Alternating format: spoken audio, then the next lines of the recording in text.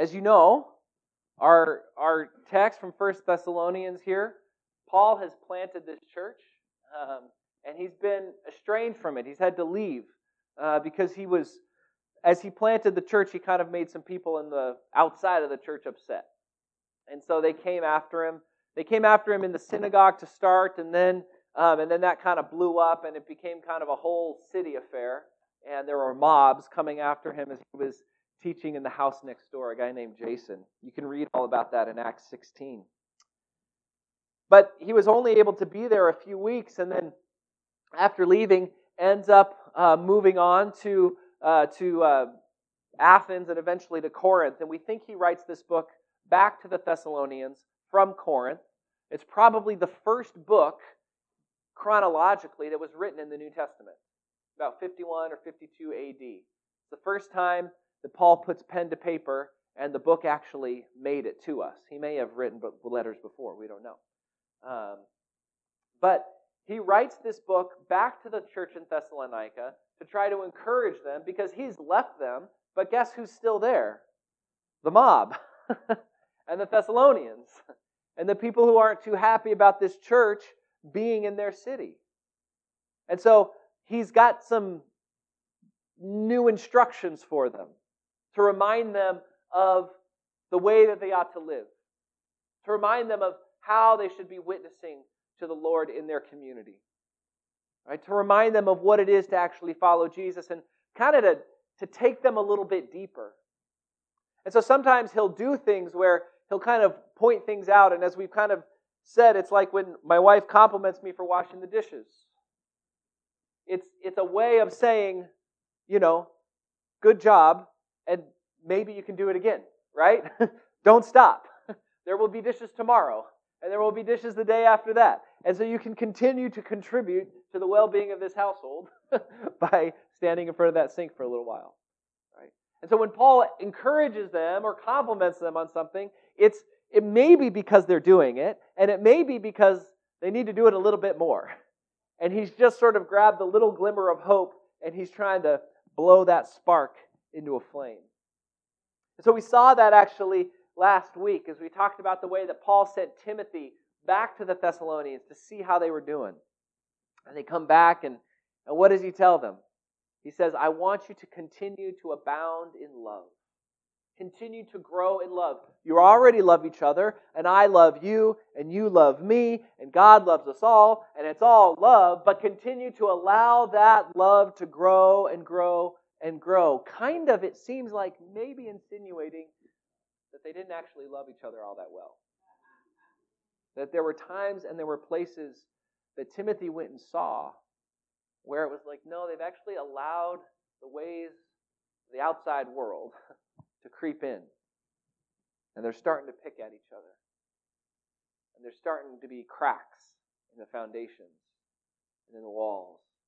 And they need to be reminded of what it is to love. So Paul doesn't come out harshly and slam them and say, didn't I tell you?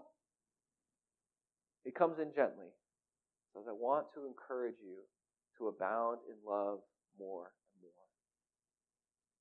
One thing we struggle with when we come and we read this book, especially if we're reading ourselves as the Thessalonians, right? If we see this as Paul talking to us, which often we do and maybe we should. But one of the differences is that the Thessalonians are kind of an embattled or a persecuted minority, right? They've got people looking in, suspicious about what's going on.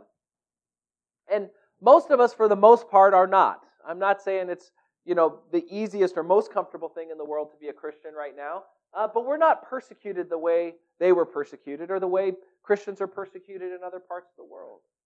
And so sometimes as we read texts like this, one of the things we need to hear is that Paul is in some way kind of punching up, right? He's Rocky.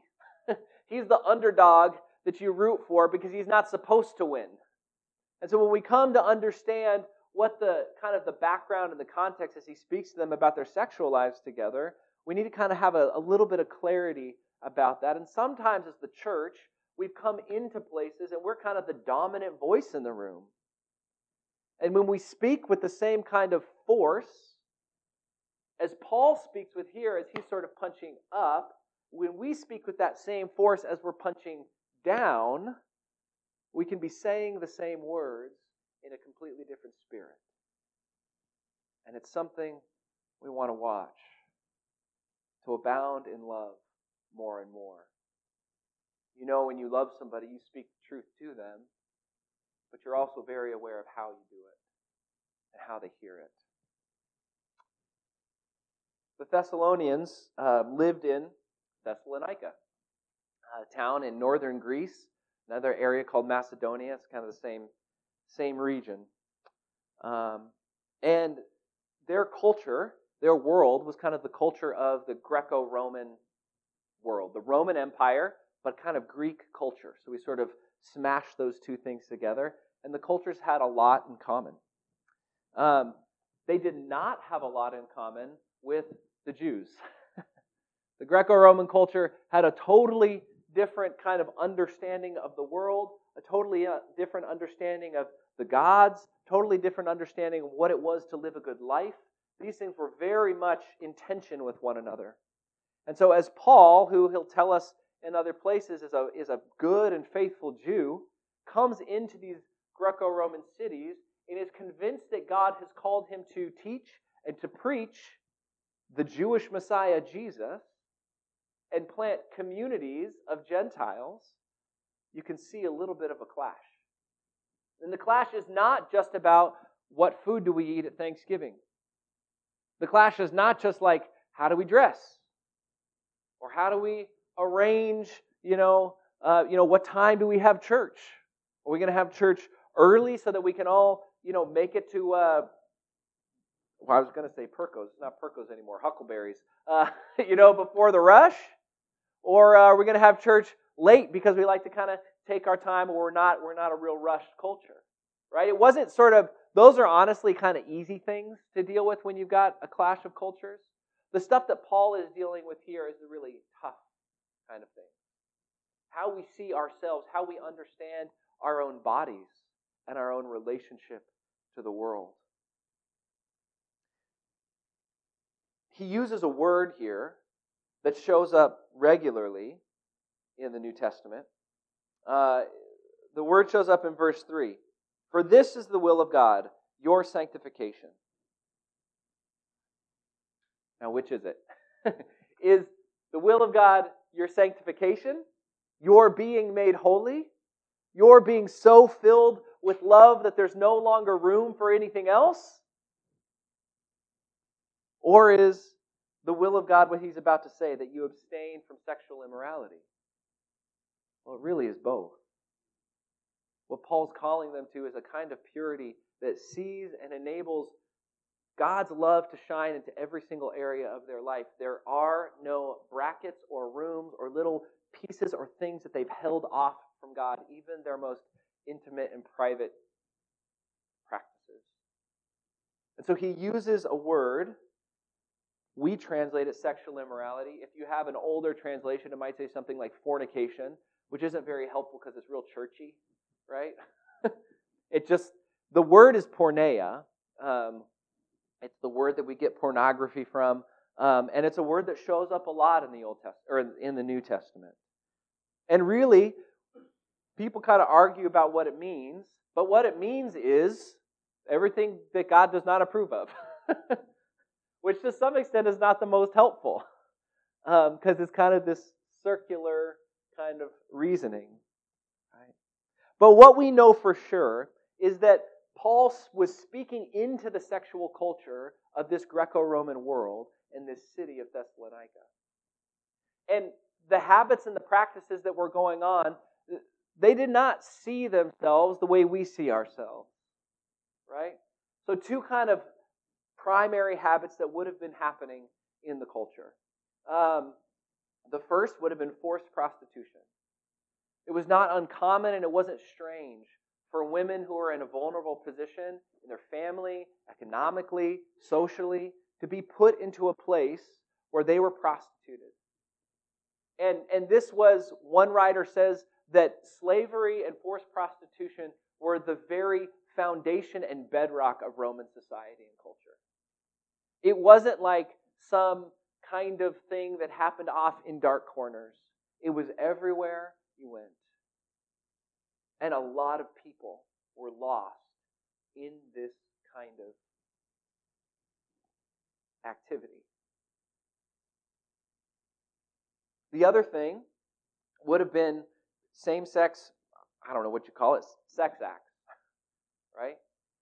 And the Greek and Roman folk didn't see or understand kind of orientation the way that we see and understand orientation. They understood a sort of sexual urge basically as an itch that you scratch. Okay? You get hungry, you go eat a meal. You get thirsty, you get a cup of water. You have an urge, you go deal with that urge. It feels kind of gross to a lot of us to put it that way, to make it kind of so base, but that's how they saw it, and it's the world that Paul was ministering in, and that he was trying to help people come through. The main thing that was present in the way that they thought about sexual immorality, they wouldn't have said immorality, sexual activity, was power. Power. Okay? So anybody who's kind of higher up the ladder has the opportunity to engage in sex with somebody who's lower on the ladder. But you couldn't flip that around. Right? So there was an assumption, boys are going to be boys. Men were just going to kind of wander out into the world and they were going to do what they were going to do. And there was just kind of a general cultural shrug at that. The other assumption was that you wanted to protect and preserve the honor of women, especially as they moved higher up in class. You had to protect and preserve women from any sort of sexual activity. Male wandering and female honor were the things that kind of happened there. And so Paul comes into this world, and you can understand how, as a Pharisee, he was raised a Pharisee, and a Jew, and somebody seeking to follow Jesus, this is going to be tough. Right? Because he doesn't just need to call his church to be socially acceptable. Right? He can't just say to them, well, be a good neighbor. Right? He can't just say to them, look around you and, believe in Jesus and kind of be a good person. Because the world that was outside of them and the boundary that said good person was profoundly set against what it was to follow Jesus. It was deeply set against what it was to serve the Lord. So it wasn't just a kind of thing of social acceptability.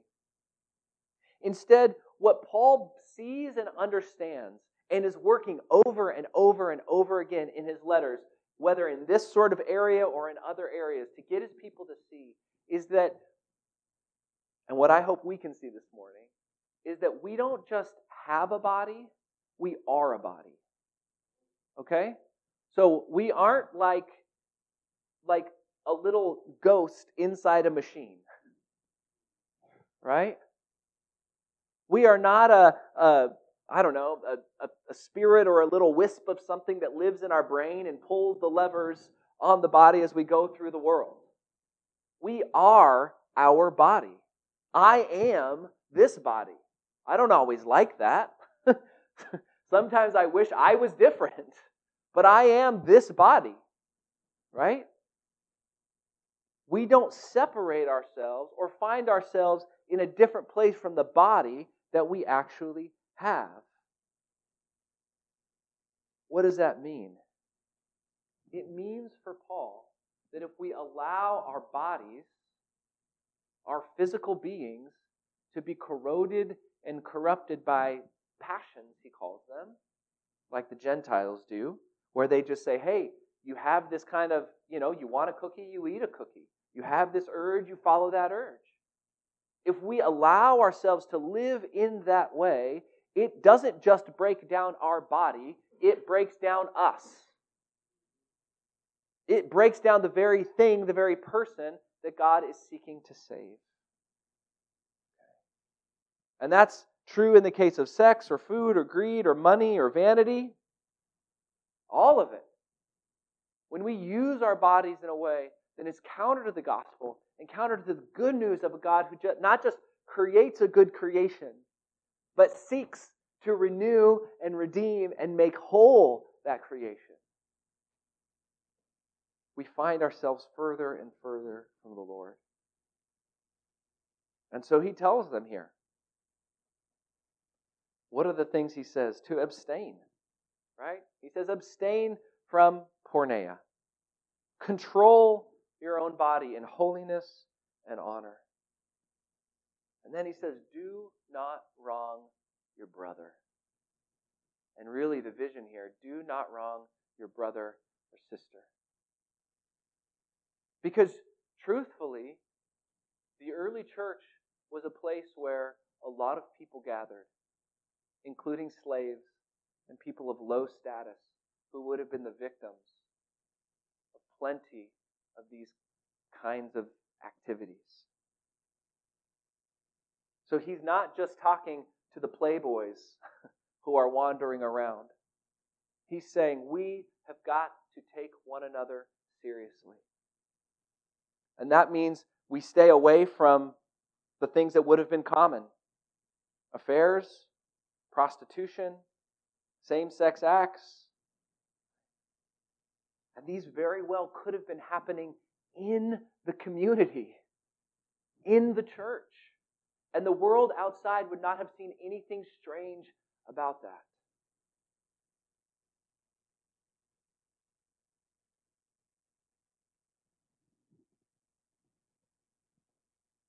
As I come and read this, I recognize that the language we use in our culture, I'm a relatively young, white, married, straight male, right? I kind of stand up here as one of the privileged folk.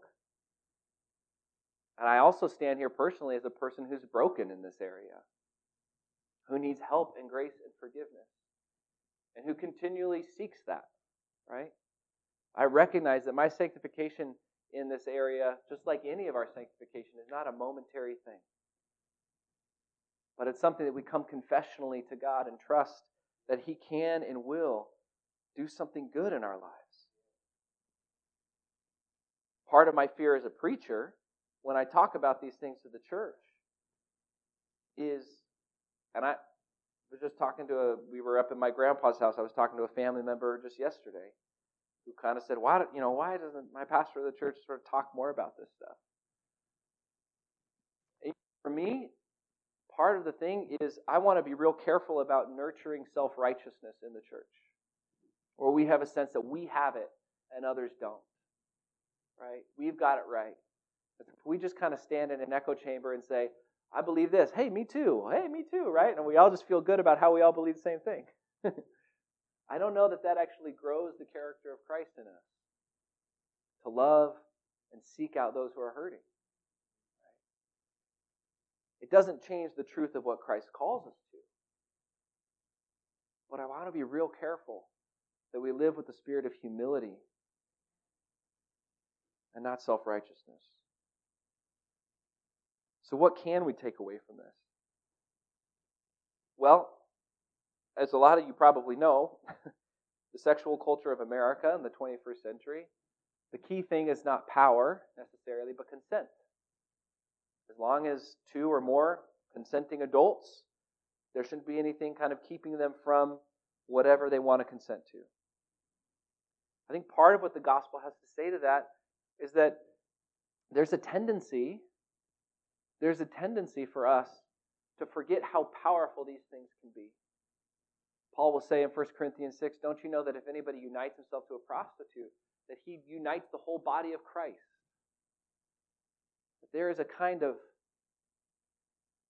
deep, almost spiritual quality to this activity.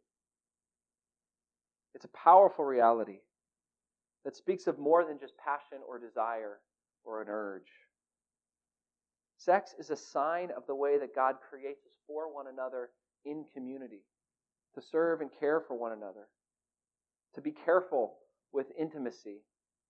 And it's not just about that sort of act or those desires. It's about the way we see and listen to one another. It's about the way we care for the vulnerable and refuse to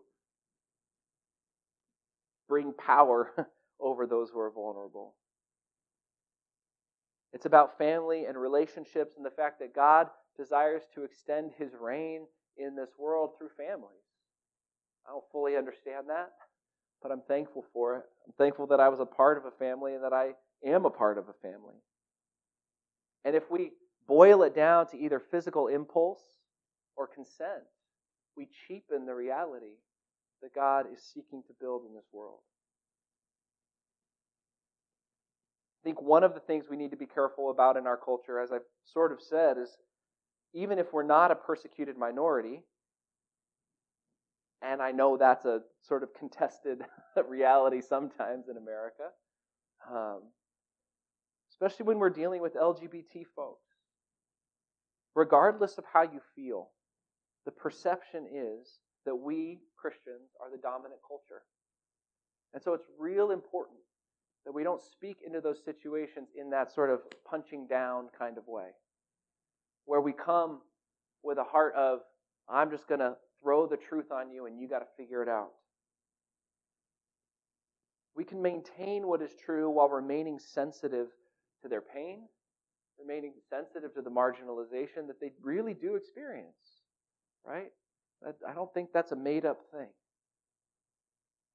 I love that in the Torah, when God is speaking to His people, He has this line that He says over and over, which is, when you welcome the stranger, when you welcome the widow, when you welcome the orphan, you treat them well, because you know what it's like to be slaves in Egypt.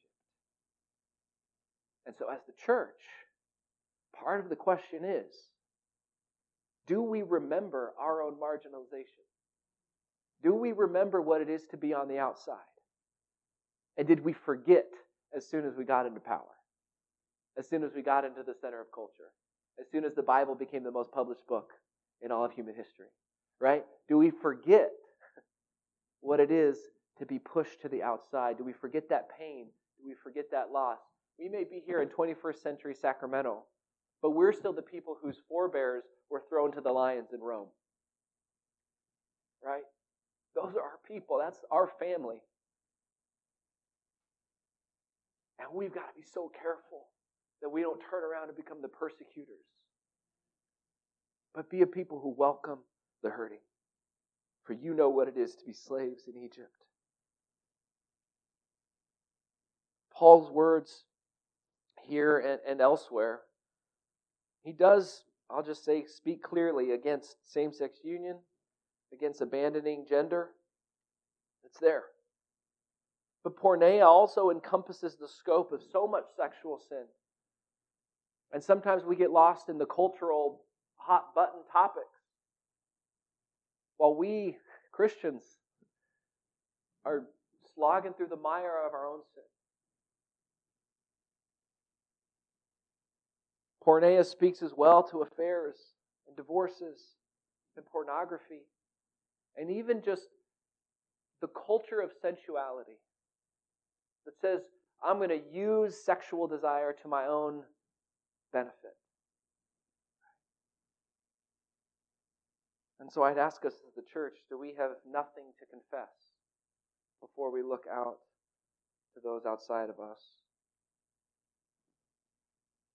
There's one other thing that critical thing Paul is saying I'm going to come to in a second. And I'll come to it now.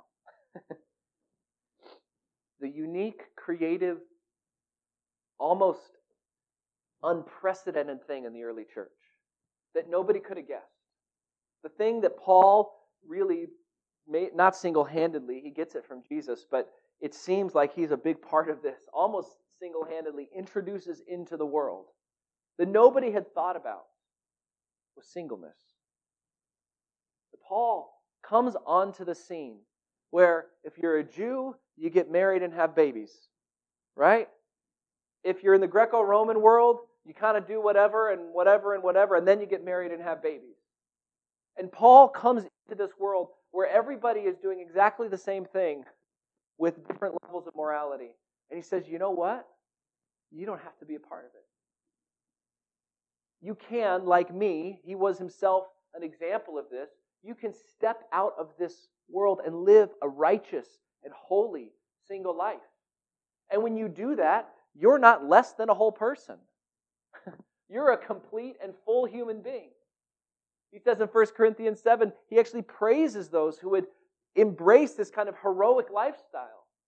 Of saying, I'm going to live singly and give myself fully to the Lord. It's incredible to see. And nobody was saying this. Nobody was building cultures around this, but this is what the early church does. The early church has groups of consecrated virgins, both male and female, who said, I'm going to take all of the energy that I would have put into family, I'm going to take all the love that I would have put into a spouse, and those are good things, and nobody's knocking them. But I'm going to take those and I'm going to redirect them by God's call and by His mercy into the fullness of the church and the extension of God's kingdom.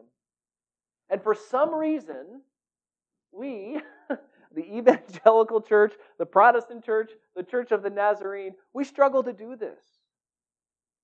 We struggle to take young people who are kind of in this situation and say, you know what? This is a good life God has called you to. And maybe one day He calls you to marriage, fine. But this life of singleness is a good life, and we want to help you live it out. Right? This was incredibly revolutionary. That you don't actually have to, the Greco-Roman world, scratch that itch. You can live above it. You can live in a way that is so transformed by the mercy and grace of God that your soma, that your body, that the body that you are, that God not only allowed to be crucified in Christ, but also promises is raised with Christ.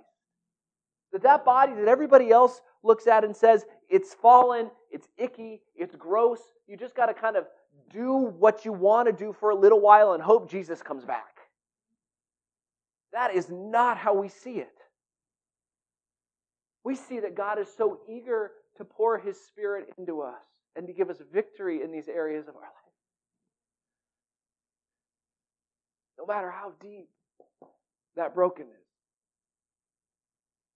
no matter how profound the hopelessness and the feelings of being trapped are for you or for those around you, there is a way out. Not because I know you, and not because I have magic pixie dust to sprinkle on anything, but because I know who our God is. And I know what He's done in my life and in the lives of people around me. There's a way through. But it happens for the most part as we disengage from the lies that we're told and that we're raised with. Sometimes that we come to accept. I think as the church, one of the things we've got to do is to reject the sexualization of our culture. It says a lot of things. But one of the challenges, if this is a struggle for you, is just going outside. Right? Or doing any sort of the normal things. Turning on the TV. Or going on whatever, I don't know how old you are, if it's Facebook or Instagram. But it's all there. Right? To find ways to reject the sexualization of our culture. The other thing that so many of us can do is to embrace and support a lively and active culture of singleness in our church. To think about for one another, what does this person need? Are we helping single people live powerful lives of service? Are we praying with them? Are we inviting them to our tables?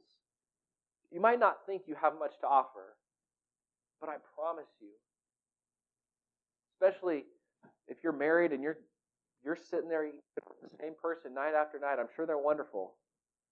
But you've probably got an extra chair, right?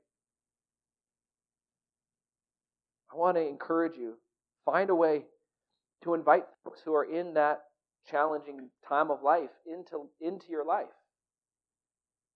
Don't treat them like they're half people just waiting to get married, right?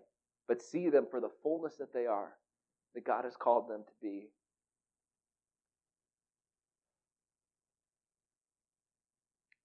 What goes along with that is developing, just in general, a culture of hospitality. where we're eager to welcome each other into our lives, to listen well to one another, to be known by somebody, and also to know them in return. That is so tough, and it's so countercultural. It's so, if I could use the word revolutionary, just to care.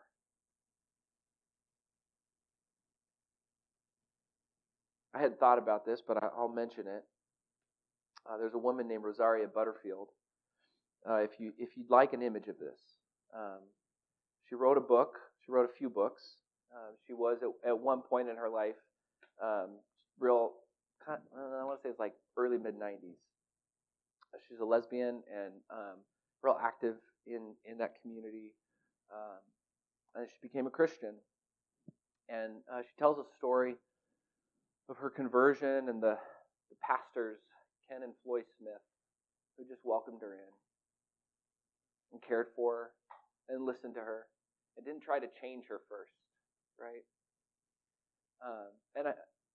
You can go read her conversion story. It's a great book. It's a good story. I encourage you to do that. But she writes a book as well on hospitality. And it's a powerful book because in it, she tells the story of, the gay and lesbian community that she was a part of in the 80s and 90s was one that was deeply embattled. It was hard. AIDS was raging.